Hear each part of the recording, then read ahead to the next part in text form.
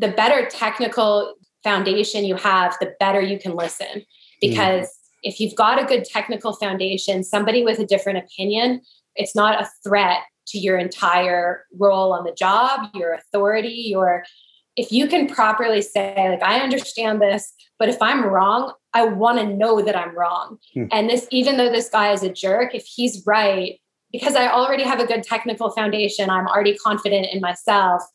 Being wrong about this one thing doesn't kill my soul. It doesn't humiliate me. Even if he wants to humiliate me, I'm not humiliated because I have a good technical foundation and I was asking the right questions before I came up with a solution. A better technical foundation frees you to be more open-minded to these types of things. Welcome to Best Practice, a show where we interview leaders in the building industry to unpack the tools, strategies, and tactics they use to run great organizations. Today, it's a little bit different. I'm actually joined by a co-host, our new member of the Monograph team, Chris Morgan. But we're both very excited to be interviewing Christine Williamson, the ringleader behind Building Science Fight Club. One of my, I just love the name so much, and we might dive into a little bit about that. Thank you so much, Christine, for joining us. Well, thank you. I'm glad to be doing this. Yeah, You're teaching me more on Instagram about how the question and answer features work, and maybe inspiring me to explore and use the tools available to me better. Chris definitely has that down almost to a science. Are you the Instagram guru? I am, yeah. He knows all the algorithms. So I think it'd be helpful just to start off, just to set the context, is maybe you can give us a thumbnail highlight reel of who you are. How'd you get to Building Science Fight Club? So my background is in architecture. I went to architecture school, but I started focusing on building science pretty early. I was still in school, actually. The first job I took was working for a really fantastic architect in New York City who put me in the field a lot. Like really primarily, I would say I was in the field. I was in the office a lot too, but I was in the field all the time. And I loved it. I loved the kind of magic where the design actually meets the physical way that our buildings come together. I just thought it was magic and it was really interesting to me. I also just liked being outside. It was nice. It was great. Also, our office was like a lot of, I think, architecture firms. It was AutoCAD and it was the black background and it was a cellar. The office was in a cellar in New York City on the lower level. It was really dark. So it was like this dark cocoon of architecture and design. And then I loved being out of the office also to enjoy that. Also, our architect I was working for, Chris Benedict, super, super passionate about environmental responsibility. And so that was cool professionally to work on really, really energy efficient buildings. But she wanted to make her life and her business consistent with her principles. So our office had no heat and no air conditioning. It was in New York City. So, I mean, it wasn't no heat. We had body heat and we had the waste heat from uninsulated plumbing pipes for the rest of the building. So and she knew then some days were just too cold to work. So the office would be closed. You get to stay home. Too cold to work. Or in winter, it's too hot to work, the office is closed. But she viewed that trade-off, that productivity trade-off as being worth it from an energy conservation standpoint. To this day, we keep in touch. Her office is a little bigger now. It's the next cellar over, but I'm pretty sure she operates the same way and is still very efficient. It was very cool. But I'd like to get outside also. I'd go down to the coffee shop down the street. It was on East 9th Street. If anybody knows Mud Coffee in New York City, great little coffee shop. They had this other, like a pipe with a rope around it, their hot water pipe with this thick rope around it at the front of this, like where you order. And I'd go in and I'd hug the pipe because I was so cold. They'd make me a hot chocolate because I don't like coffee. And anyway, it was good times. But I started getting into building science there. And ultimately after graduation, started working on the consulting side of the business. So I was in the field a lot. And as I advanced, and also in a consulting capacity, especially being in the field, you see a lot of different types of jobs. So you're getting like the number of projects that I was exposed to was much, much greater than most of my architecture school classmates who are working on one project and they're seeing it all the way through, and they're having to learn about all kinds of things. And I was focusing just on the enclosure on a lot of projects, different, bigger projects, smaller projects. So that gave me a different kind of experience than my classmates. And I started to post stuff on Instagram from job sites. Like I'd take a picture and I'd mark it up and I'd post it. And it was really for my friend, like people I actually knew. And it was sort of like like all the ARE study groups that come up with, like, this is something hard. How can we help each other any way we can? How many of us going through the AREs get Dropbox links for like people's study notes and stuff? Like I've got study notes from AREs like way old. So it sort of was like, what can we do to help each other? And that was my contribution. And it grew from there to become much bigger than it is now. I think last night I ended up crossing the 70,000 follower threshold, which is crazy. I remember when it was like, I consciously thought at the beginning, like when it first started to be people I didn't know following along, I was like, whoa, 20 people read what I wrote. Wow. And now it's 70. I almost can't even wrap my mind around it. It's crazy. But I'm delighted that it's been so beneficial to a lot of people. That's been an unexpected joy. Do you remember the first detail that you did the first time, like the first condition that you were like, I want to upload this? I don't actually. I think it started more like with definitions, because this also confused me a lot of times. Like even terms that people use a lot, like flashing. I was always sort of like afraid to ask, but like, well, what exactly is flashing? Like what counts as flashing? Does it have to be metal? Can it be made out of something else? Like, is it only at windows? And like, what counts as flashing? And like, I thought that I was years out of school and still kind of fuzzy on what the actual definition of that was.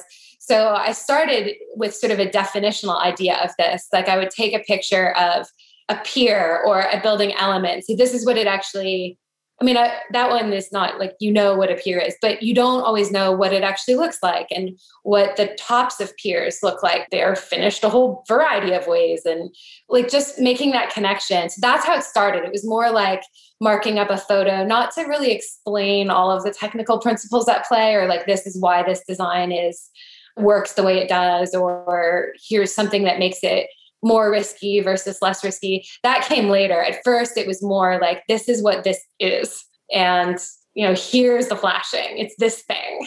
I find it fascinating. It's like your first attempts were, or just the first types of content they were making were probably a new format in general what you traditionally seen in Instagram is mostly like the finished product, like the rendering.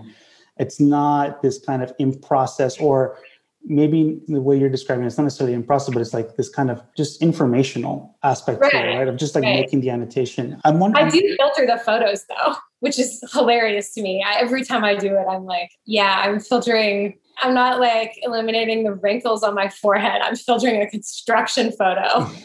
You like give it like the Instagram like 70s. We're visual people. We like for stuff to look good. So that's good. That's true. I'm curious if the name Building Science Fight Club kind of comes from what you were talking about, this inherent community in a way, like that first, just might make it for your friends, right? Yes. Yeah. Even thinking about that, people trading notes on ARE exams or like bootleg videos, right? To the Dropbox link, which is always bootleg. But like, is that the kind of sense of the camaraderie that you're sort of expecting, that the Fight Club approach? Yeah. It really started as a joke and I really hadn't thought it through. Like it wasn't a metaphor I took that I really unpacked a lot. It was just a joke. And it was intended to be a sort of a camaraderie of nerdiness and like just a pretty narrow professional interest. So there was that element. It was meant to be a little bit playful. I increasingly become, as the account got bigger and bigger, I increasingly became a little bit uncomfortable with it because I wasn't sure that was really the playfulness of the name wasn't really understood by some of the, now these people who follow it are, I'm sure, unaware of some of them are unaware of the Brad Pitt, Edward Norton movie. Oh, that's true. Like that's not their thing. That's not their generation. They don't know it. And they think it's maybe, well, here's someone who really likes this topic and she likes to debate it or argue about stuff. And that's not the intent. So I actually asked a couple weeks ago, I was like, should I keep the name? Because I could change it to something else. I don't know. It could be something else. And people were like, no, you've got to keep the name. We love the name. I also was kind of conscious at the beginning. I liked the idea of the club. And one thing I did think of at the beginning was I was very conscious and deliberate about not calling it like building science chick or, building science girl, or I didn't want something that was, I guess, two things. Like one, I didn't really want it to be just about me. And then two, I didn't want it to, although it is about me, and that's okay. These are my opinions. And I think that's kind of good that it's transparent that way. But I didn't want it to be like celebration of a woman in a technical field for its own sake. I wanted it to be about the club, about what it is that we're trying to do, not about the identity of the person who has the account. Right. And like Fight Club, I mean, for those that might not be aware, in the attendance, Fight Club is as a movie and book, it's a very aggro male take on sort of these men who find both unity. It's a very polemic movie in its own right, but I think the movie gives it a sort of gender topic, right? But the way that Building Science Fight Club is, at least the way I understood it, or I look at it, is more, I saw it more in the kind of unifying sense of like the bonds that are formed through the work, right? Or in this case, through the fight. Yeah. But I think that I personally love the name. I think I'm getting some people here in the comments saying that it's an awesome name. I think the tension for those people that might be aware of the movie is part of also the fun of it. The two contrasting images. So don't change it. Don't change it. It's really good. Good. All right. I won't. Anyway, it's for fun anyway. If people really don't like it, that's okay. Not everybody has to like it. Let me bring in one of the audience questions, which was, because we're kind of talking about the fight itself in the comments. Can you think of the best and worst of all time comments that you've received inside the comment section? I've gotten some really funny ones. I've spoken about this one before. I still remember it. I was on vacation actually, and the account had really just gotten kind of quite a bit bigger, and I posted a video. And the comment, it was one of the first videos I posted. It's still up there. The comment is not, I deleted it. But it was that some guy commented, he counted the number of times I blinked in the video and said that was too many. And I realized, I watched it back and I was like, oh my gosh, I was blinking a lot. It was kind of a nervous blink. But I actually ended up asking my eye doctor about that at my next visit. I was like, do I blink too much? And anyways, they do a test and I actually do, in fact, have dry eyes. So I have medicated eye drops that I take thanks to this stupid comment for my nervous blinking. So I think about that one sometimes, which is, the guy was being a total jerk about it, obviously. But I mostly get some, block and bless in the comments. That's right. Mostly it's not stuff like that. I've gotten a few that are like that. The comments that are critical are fine with me. I think they're actually great. I really, really appreciate it when people can disagree and they do so even strenuously, because part of what's valuable about the account is the discussion. And if we can't disagree strongly, the signal to other people watching that tells you valuable stuff. It tells you how important, like if you and I disagree on something and I say, yeah, we disagree, but to each his own, I can see your perspective.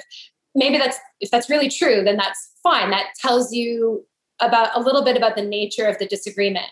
But if we disagree and I tell you, no, I wholeheartedly disagree. I disagree for these specific reasons. And I think that you are wrong.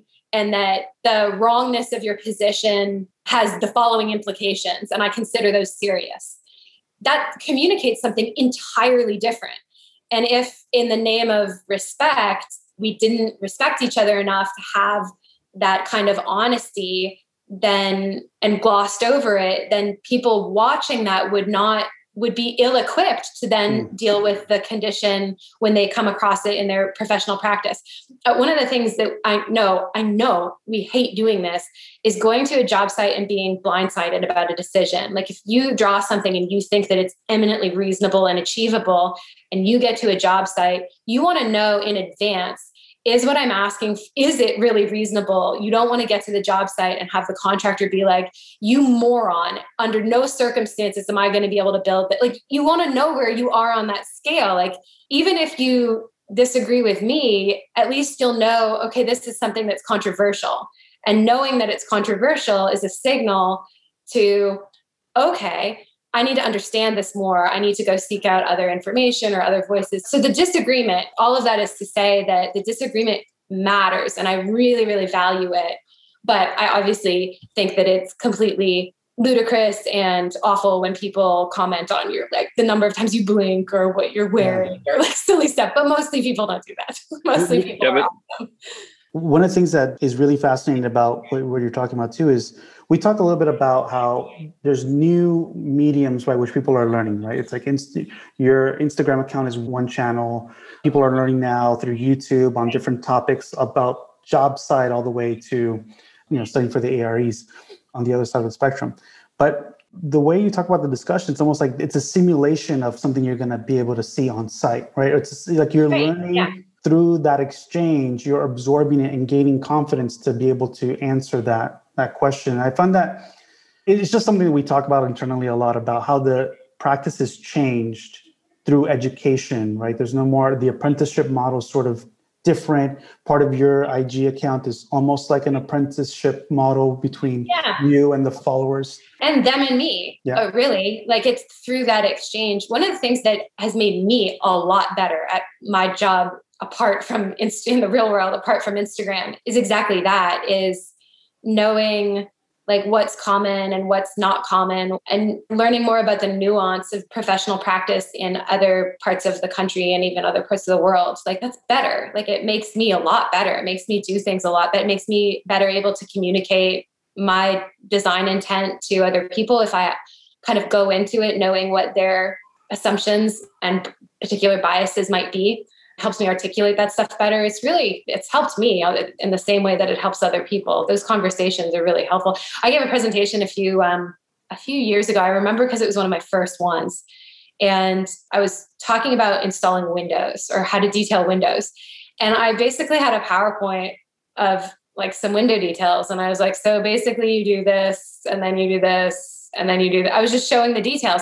And I didn't even know what to say about it, because it was like, was I insulting the audience? They have window details in their projects too. Why do they need I wasn't sure. I didn't know, what is it that most people struggle with here? And when you know what people struggle with, you can explain things from the beginning better. But I didn't have a sense of that. Like, what trips people up a lot? What objections do they get in the field the most often that they feel ill-equipped to answer? Like, what, anyway, so Instagram weirdly has given me a much better starting point for, maybe not so weirdly, for teaching in the field, and for not just teaching for teaching's own sake, but I guess communicating over the course of doing an actual job.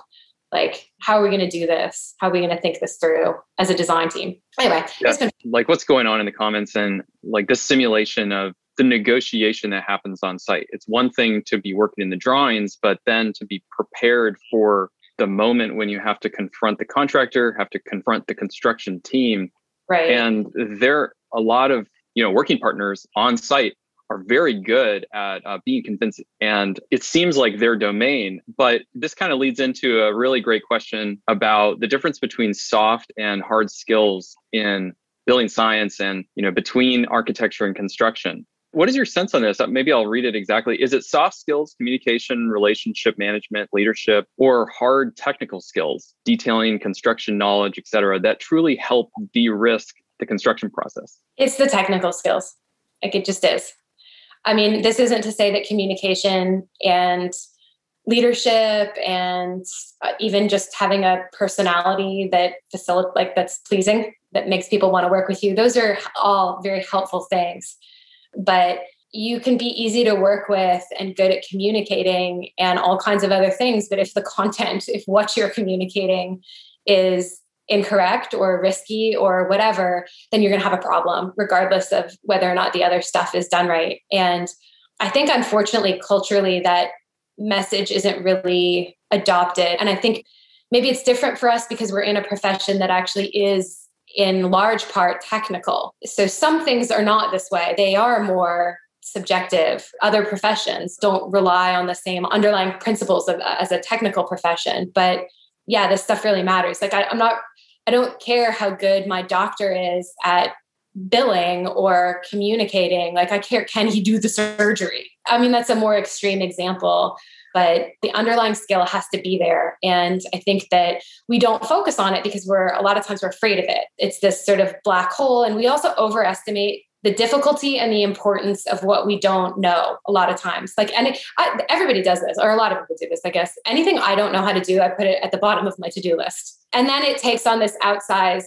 fear in me. And when you go and figure it out, it ends up being not that bad. But no, there has to be an underlying framework. And that's one of the things that I'm very passionate about, helping people develop a framework for understanding performance and risk, so that when they are contending with a contractor who seems really, really sure, that they know how to confidently respond to that.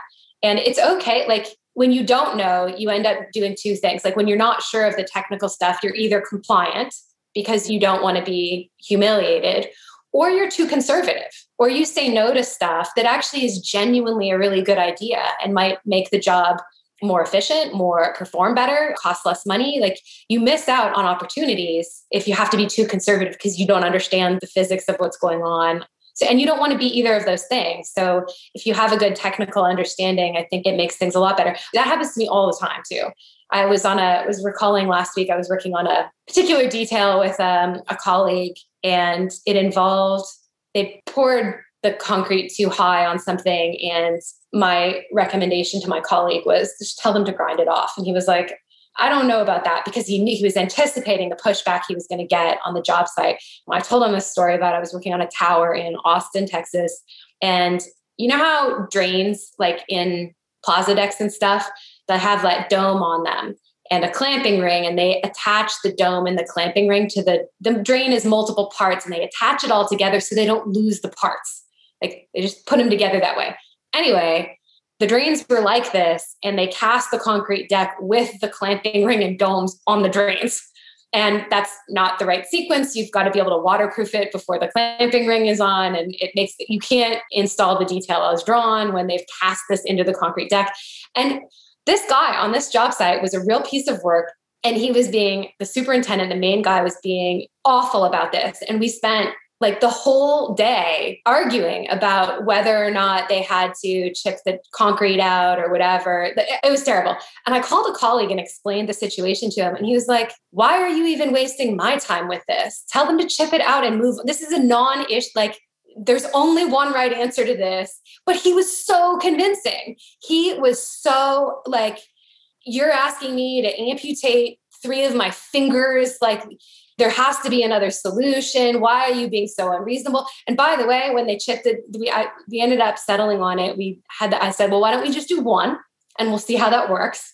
And we'll just see it on 1. And it took them, not only did it take them like no time to do the 1, it took like an hour to do all of the drains on the plaza deck. We'd argued about it all day for something that took 1 hour. It was such a waste. Anyway, my point with this is that if either you have a good technical understanding to begin with, and if you've got a kind of a bank of colleagues that you can call for reinforcements when you don't, equips you to deal with that kind of stuff that inevitably comes up a whole lot better. So you know how forceful to be, when to compromise, when to not compromise. Like, you know where you are on that scale of, is this decision risky? Is this not risky? Is this guy so adamant in his disagreement because he's right and I'm unreasonable? Or is he being adamant because he's a jerk? And it turned out he was just a jerk. And he really was a jerk. He was, I'm pretty sure that was his last job. But anyway, mostly I don't work with jerks, but this guy was. It seems like the other skill set is like listening too, right? It's like being confident in your technical ability, but being able to, in that moment, which is hard sometimes because it can get heated and it can get like, depending on the conflict, right? When you can't, I think that the better technical foundation you have, the better you can listen. Because if you've got a good technical foundation, somebody with a different opinion, it's not a threat to your entire role on the job, your authority, if you can properly say, like, I understand this, but if I'm wrong, I want to know that I'm wrong. And this, even though this guy is a jerk, if he's right, because I already have a good technical foundation, I'm already confident in myself. Being wrong about this one thing doesn't kill my soul. It doesn't humiliate me. Even if he wants to humiliate me, I'm not humiliated because I have a good technical foundation and I was asking the right questions before I came up with a solution. A better technical foundation frees you to be more open-minded to these types of things rather than, I guess it depends on what your personality is. You also get people who are smart and then they use their intelligence like a weapon to win, right? And sometimes you have to pull rank. You have to say, well, this is not which is ultimately what I would have had to do with this guy if he kept doubling down on it. So, well, this is not your decision. It's on the drawings this way. You did not install it that way. So go fix it. This is not your call. Now, I didn't have to do that ultimately, but anyway. How much would you say it's like on both sides, there's the insecurity potentially that comes from not knowing enough, right? On the individual, the jerk that you described, like the way you describe it, it kind of makes me think, oh, this person doesn't really know much. And they're using the whole I want to cut my fingers off. Like they're jumping to these conclusions that actually might not be part of like the solution at all, right? As you highlighted and you pointed out. And so I wonder if so much of conflicts, obviously personality types are abound. There's so many different types, but some of it does come from the insecurities that parties just in trying to collaborate, they approach it with their own sense of confidence, their own level of security, and being able to listen to that too, right? Of whether is this person being a jerk because maybe they don't want to look bad in front of other person. You highlighted that, but I think that's a really lot of these conversations happen in public settings. And that makes this sort of the emotional stakes higher. And by the way, I say emotional and I'm a woman. Women get accused of being really emotional a lot, but I'll tell you what, I work in a male-dominated profession, as a lot of us do, and I have seldom seen more emotional men than the emotion that comes out when you're arguing about technical things. Nobody likes to feel humiliated, and that leads to some really aggressive communication. Yeah. But yeah, I think that's really true. I think that it's uncomfortable for anybody. I get it every time I post something on Instagram. I will get every week, I will get at least one, often several comments that make me at least initially question what I've done. Like, oh, have I gotten something wrong? And it's usually not the whole thing. It's like a sub portion of something, like maybe I was wrong about that. And it makes me uncomfortable. Like it's still, even though I know I'm not stupid, even though I know that 90% of what I wrote, even if I got that thing wrong, 90% of the rest of it's right, whatever. And I worry for two reasons. One, I worry because it's a big audience and I genuinely don't want to mislead other people. I'm setting myself up as a teacher. So I want to be a good steward of that in the altruistic sense. I don't want to be wrong because I don't want people to carry that wrong thing as though it were right. But also, I don't want to be embarrassed. I really fight that. Everybody fights it. It sucks. Absolutely. And it sucks to be humiliated or feel that way in public. But what I would hate worse is to be the kind of person that stays wrong. Like if I'm wrong, I want to know because I want to be able to correct it and set it right. And as painful as that can be, I'd rather be that kind of person than somebody who's confidently ignorant forever. I mean, one of the fears actually is that my Instagram account gets bigger is that people see the credential of a lot of followers as its own, the follower count being its own credential or its own whatever level of believableness. It lends a certain expertise to what I say, and that consequently people would not point it out if they see something that's inconsistent with their experience or their understanding of first principles. And because I've got a big following that they don't point it out. I need them to point it out. I want them to point it out. How good we are as a community depends on being able to have honest conversations. So part of that is you've got to suck it up and open yourself up to criticism and don't let it destroy your self-worth because the criticism it leads you to something more valuable anyway. Anyway, as you advance in your career, that happens less and less. And my hope is that people can use the Instagram page, my classes, and the discussion on the Instagram too, that can get them, essentially it gives people experience faster so that they can gain, and also they're gaining experience in a form that's not on a job site in front of their boss, in front of their client. That's nice. At first, Instagram was really great for me because the audience was relatively small. So I was like, well, I'd rather make a mistake in front of 200 people or in front of 20 people on Instagram than in front of 200 people live. And now it's like the opposite, where it's like, I'd rather make the mistake in front of the 200 people that nobody recorded than put it on my Instagram page. But anyway, that's maybe a different discussion. But yeah, I think having an opportunity to discuss things as professionals and hash them out, pros and cons, and what kind of factors are important in decision making, and being able to talk about that at a professional level makes us a lot better. And if we can get over that fear of embarrassment and not embarrass each other either, but like that's sort of part of the responsibility, right? You need to be brave yourself and also don't dismiss other people as being awful, which happens a lot in architecture, right? Like we do this where you see it, a lot goes in, a lot of decision makers go into a whole bunch of design. And it's really easy to say, well, that's ugly, or that part of it, I can't believe that they would do the balcony in that way. I mean, it just, what an affront to my architectural sensibilities. But on my project, if someone is offended by something I've done, it's like, well, you got to understand the client really wanted this. We had a really tight budget. Anyway, let's extend the same contextual courtesies to other people that we expect for ourselves. Yeah. The constraints don't apply to other people. They only apply to you, right? Yeah, right. Yeah. Anyway, just a thought. Yeah. How about someone's broken the interesting subject of, this is an Easter egg to anyone who doesn't know. I discovered late into learning about Building Science Fight Club, late into following Christine Williamson, that it turns out that her father is a building science legend himself, who I had actually heard about before because of Matt Reisinger. Oh, funny. But when I connected the dots, I could not believe it, but it made perfect sense because you've got like older generation legend and legend in the making of this newer generation. So someone is asking, are there any building science approaches that you and your father disagree on or have different opinions on? Oh, okay. So speaking about embarrassing stuff, like I wish I could remember what the actual example was, but I was telling my husband the other day, what was it about? Maybe it'll come to me. But I was talking with my dad, who was doing something else. Like he only had a few minutes to talk to me, and then he was getting on a plane.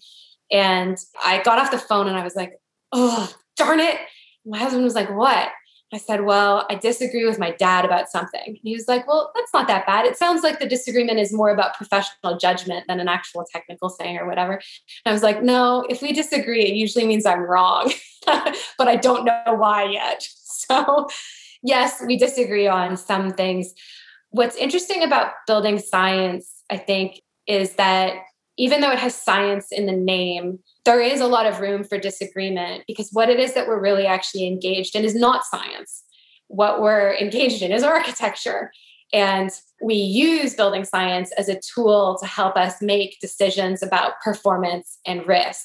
And we use the science to decide how to contend among a lot of different values that are competing values sometimes, but they're all good values. Most of the time. I mean, sometimes I guess people do things for nefarious ends, but a lot of times, like making the best use of your resources is a good thing. So you have to decide among all of these good things that I value, what's the most appropriate use of resources. And that doesn't have a black or no question, or that's not a black or no, a yes or no thing, a black or white thing. There's a lot of nuance in this, and how we weigh these competing values is not clear to everyone. The difficulty in that, I think, comes from my dad is really contractor focused. He was a contractor when he was quite a bit younger too. And so he can throw labor at something and solve a problem with interesting, like in the field adjustments. He favors those approaches. And I'm on the design side and say, I don't have control over what goes on in the field. So if I can design my way out of that problem, even if it costs more money, it's a better proposition for a lot of architects. So an example now actually, it was kind of about this thing. Anyway, But my dad has long contended that it actually isn't that hard to keep a drainage space behind masonry, behind brick veneers. Keeping that clear of mortar droppings is not that hard. He says it's not that hard. We do it all the time. It's ludicrous that people complain about this. This is not hard, is what he says. And I say, no, if your masonry cavity is only 1 inch, just use a drainage mat and don't, so that you on the design side don't have to police this part of the installation. And my dad is like, that's just a waste. Now I'm kind of simplifying his position and simplifying my own, but I'm sure he would acknowledge trade-offs. But stuff like that, he favors the contractor approach and I favor the less risky design approach. The other way that we're really different is that he's more experienced and older in the profession. So he has a much greater sense of nuance with stuff. So he's willing to take risks that I would not take because I don't have the same confidence level, the same experience I have. So I'm naturally going to be more conservative than he is with his recommendations. And then I think also I value consistency a lot more in that he's kind of okay with being the expert and being asked for to consider every single case on its own merits. And you handle exceptions to the rule as they come up. And I'm a lot more interested in coming up with things that apply to most situations and are maybe not the most efficient approach in the exceptions, but they still work. Because I view consistency as its own risk reduction strategy. Anyway, so he's more flexible with that. I'm a little bit more rigid, which is funny because you would think someone who's older is maybe less flexible and more no, you have to do it this way. When really he's more experienced. So it gives him more freedom, I think, to make different judgment calls. Anyway, for people who don't know, my dad's name is Joe Stebrick.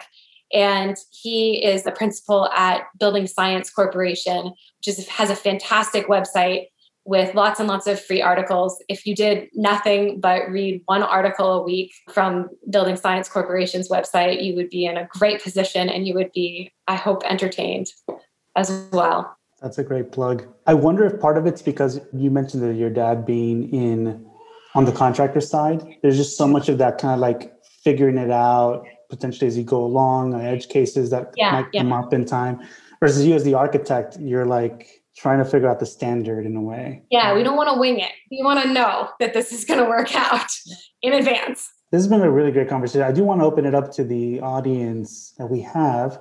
If there's any questions that people have, feel free to use the Q&A section to ask some questions, or you can also use the chat. I'll bring up some questions that I've received too. People are curious to know how you organize or develop a library of assemblies. I guess you don't. Okay.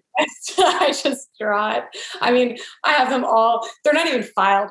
We were talking earlier. I don't think the official podcast had started or the recording webinar had started, but I'm so terrible with it. I use a drawing program and I'm have I drawn this before? I'll just look at all of my details for every part of the building enclosure until I find one. I'm going to have to come up with a better system anyway. Your Instagram could be that too. You just tag it different things maybe.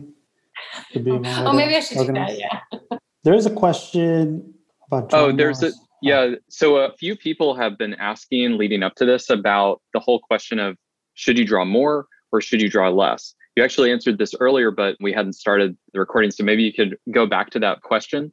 Lots of people asking about liability and where's that line and to what degree should we draw? So I think a lot of times when people ask that question, it's already sort of an indication that we're thinking of the problem in the wrong way. In that it is true that for architects, our deliverable is the drawing, not the building. But what we're really engaged in is designing a building that actually for real gets built. So our premise needs to be, what do I need to communicate to facilitate that process, to realize the design intent, not producing a quota of drawings. So if we look at the details as a means to an end, not an end in and of themselves, I think that has us look at things a little bit more appropriately. And that can help guide you in determining, well, how much detail do you need to provide? And it's really what are my performance objectives in this particular setting? What's my budget? What's my tolerance for risk in this? And do the details reflect that? Am I communicating how this should function and be constructed to the contractor to a degree that it can actually be built this way, as opposed to, well, if I draw too much, I don't want to be on the hook. Like, what is your design intent? We're supposed to have one. So what is it? And is that being fairly communicated in the contract documents? That's the first thing. Second thing that I think is a little tricky with that question is that what kind of person do you want to be in how you manage risk?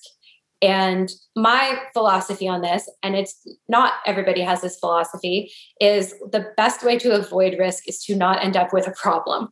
To not have a building that fails is the number one way of reducing risk. It's not. So that's the main goal. And then secondarily, it's, okay, am I following the right procedure, contractual procedure? Have I engaged the right consultants? Whatever. Do I have insurance? Those matter. Like, that stuff matters.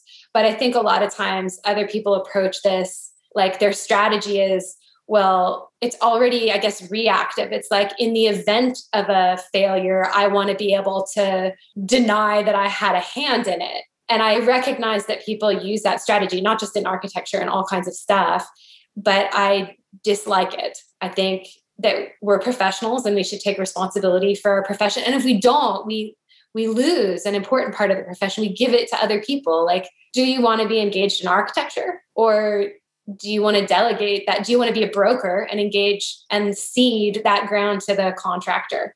Maybe you do, but that would be a real shame, I think. So anyway, that's how I resolve that tension. Is I ask myself, what is my intent with respect to prefer? And that's actually the hardest part. I think the reason people have this argument over how much to draw or not to draw is because they're uncomfortable with what precedes that, which is, what is my intent? I'm not really sure what it should be. How should I be handling how do my systems manage water, manage air, manage energy? And because they don't have the answer or a coherent framework for thinking about those questions, then they're debating like how many details are on a sheet or not. And that's not the real issue. It's, how well do I actually understand this myself? And that's really what I try to do for people. And I think in doing it, people have responded so well that I realize how many people have really struggled with this before, is that nobody's given work before for thinking about this stuff. And once you have the framework, it's not that hard it is hard, but it's not overwhelming to work out these performance related things. But that comes first. And I guess this goes back to Chris, your other comment, or the comment we received on Instagram, which was about, I forget now. Anyway, whatever. Yes.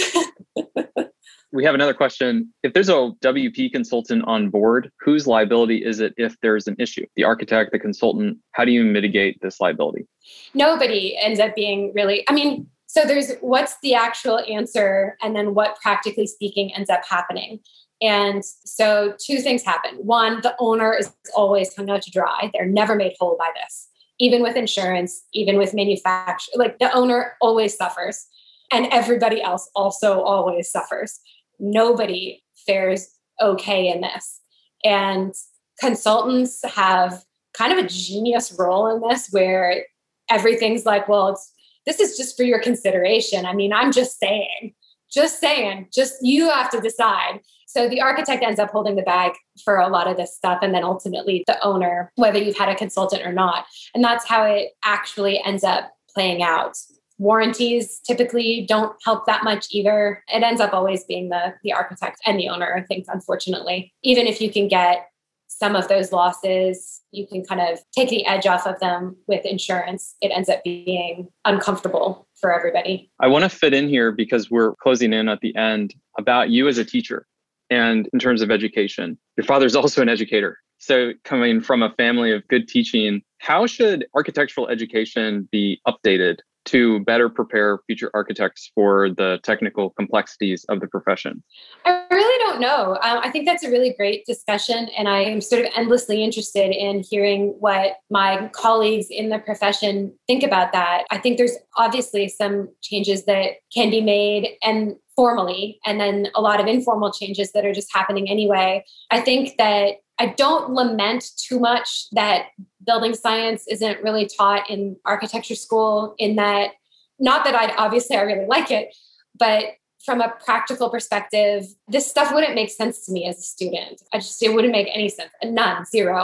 I think it would be of limited benefit to address like the entirety of this problem for students. In the field, I think, I don't know, maybe a more sort of universal acknowledgement of the apprenticeship model, a more explicit acknowledgement that this is really pretty hard stuff and that it's your responsibility to continue as a professional to continue to learn and to be in charge of your own education. And it's hard. I think we've ceded that ground maybe a little bit too much to manufacturers in our corner of the profession, where we sort of expect manufacturers to draw our details sometimes and teach us through silly lunch and learn type stuff. And some of that is better than others, right? There's some really great materials manufacturers that do a really wonderful job of advancing our profession by doing research and publishing the research. And there's some great sales reps who know their products inside and out and can enhance our understanding. But I think that we maybe rely too much on that and not enough on more self-driven education. But honestly, those are my thoughts on it. And of course, I like the stuff that I'm good at and that I enjoy. Like everybody should invest in taking a class from me, but of course.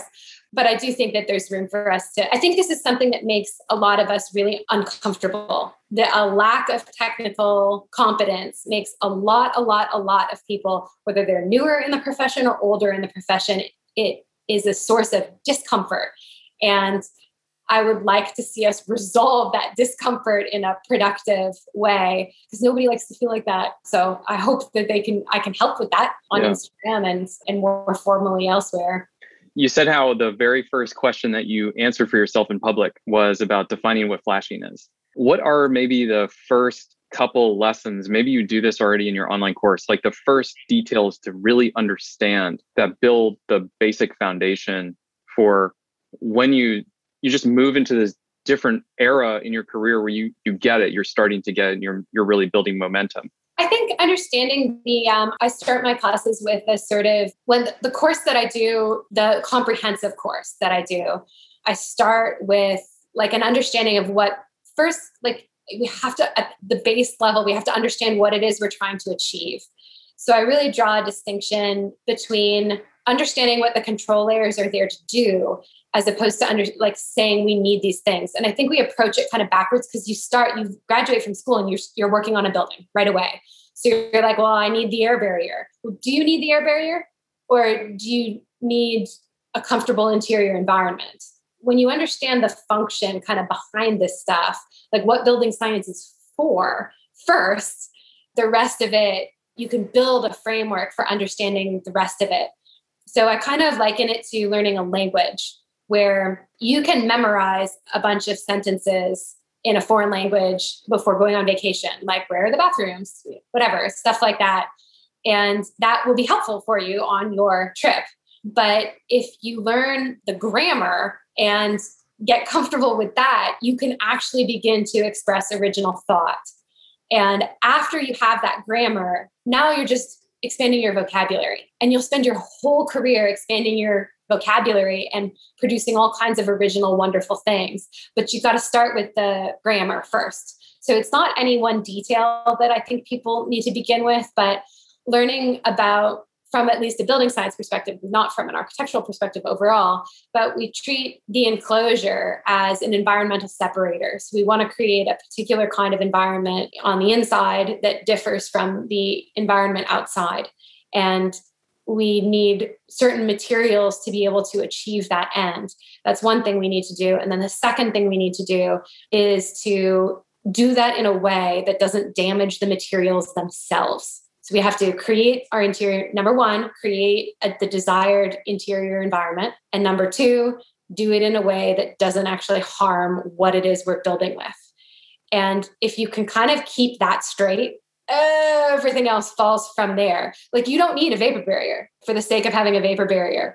What you're doing is you need to pick materials and align them in a way that doesn't cause your walls to rot. So if you understand like what it is, where you're trying to go with this, it helps kind of put everything else in perspective. So that's where I start with people, but it actually is not that hard. Like the framework is not, I mean, this profession is hard. You can spend your whole career figuring this stuff out. And some people focus only on the science part and are never bored. But the basic framework is not out of reach for even practitioners who are only mildly, who want to understand this just to the extent it doesn't give them joy to do this part. They just need to know it well enough to not get sued. That's okay. That can be your level of interest. You don't have to devote that much to it. But if you can establish that framework, it lets you focus on the parts that you like.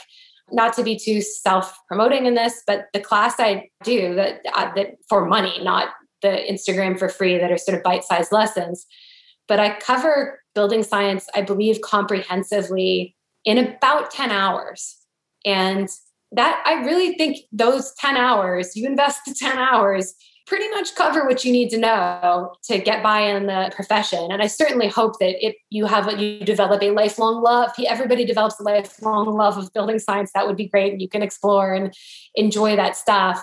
But it doesn't take that much to get the framework and to get that kind of confidence that allows you to be open-minded. And if you have a basic competence and confidence that you are competent in that basic sense, it lets you not only be more creative with your designs, right? Because if you lack that technical skill, you have to be more conservative. You have to do what you did before. You can't stretch as much. But anyway, so you get to be more creative and you get to be more open-minded because you know you've got a framework. You're not just winging it. And that's what I hope to really leave people with, because a lot of times they're just uncomfortable with that missing part of their foundation is missing, but nobody's told them that it's okay. Nobody taught you this. So just get it and you'll be okay. Anyway. There's also something to be said that sometimes architectural education, it's actually, not everybody that goes into it is actually super really interested in how buildings come together. Yeah. They might be interested in like the bigger questions that architecture addresses, whether societal or whatever, and that ends up being their route. So I think that it's more that we probably do a disservice the industry does a disservice to students by making it seem as though like this is the journey that you need to take, sort of, right? Like, right. Versus that, like, actually it's a great foundational education, almost like the liberal arts, like the best liberal arts education you can get, and that it's okay that there's other paths available. Oh, yeah. And you can supplement with these type of What's awesome about our industry is that it is so broad, right? Like the building, especially if we go even beyond architecture, just to the building industry as a whole, there's so much room for so much creativity in what an individual's path or role can be. It's really cool. And it requires problem solving and creativity and leadership and all kinds of other skills. So there's a lot of fun raw materials that we have to work with. So in the interest of time, I almost hate the fact that we have to end this. Hi, Amy Baker. Sorry. Maybe she's already gone. I keep trying to meet her. Follow her on Instagram, by the way. Amy Baker, architect. She's fantastic. You might want her as a guest. Oh, she's still here. Yeah. She's fantastic. She's a specification writer. Oh, she's so great. She's so great. Okay, we have Chris now. We know who else should be invited. Yeah, let's schedule it. But I did, because we're recording this, so we can go a little bit longer. We'll follow up with an email for those that have to jump off. But I do have two questions. One is, I know because you're focused, the format in which you do Building Science Fight Club is really fascinating. I'm curious, do you see there an opportunity to be a Building Science Fight Club for another topic that you haven't seen out there, but you would be like, it might be outside of your core interest? Within architecture? Within architecture, just another topic that would benefit from the way that you have curated Building Science Fight Club. I mean, maybe I'm personally interested in this and I have very little understanding of it, but from a development standpoint, how projects are financed, I think very cool. Is really interesting, and how they, particularly larger projects where you've got like equity partnerships that get made, and then because that stuff ends up it actually does influence the design in that, it influences the whole approach. Some of the players that raise the money for what we're doing, for them, like the building is almost incidental. Some of them, like where they view what they do as being, they're investors. 10 years. They're not engaged in, and that affects like how they deal with risk. In particular, I care a lot about risk. So how they conceive of risk is very interesting because they're parsing that a little differently. So for them, they're evaluating different kinds of risk, like financial risk. Like, what if interest rates change? What if the labor market changes? What if we have tariffs on steel now? How does that change? And there's that whole world I've gotten little windows into it that I find very interesting, but for them, technical failure, which is all I deal with. But that for them is like a tiny part of what they do. I'd like to know more about the rest of it. I also think there's people who are really good at that and people who are terrible at it. And it would be interesting to watch that play out by people who are good at that, to sort of see what a really good developer has to say about how they run their business and how that translates to success and beautiful environments. I love that. It's like I just imagine your drawings, but like pro formas. They're just like Excel snapshots of Excel with like diagrams on top of them, or like, oh my gosh, yeah, that's funny. Redlining it.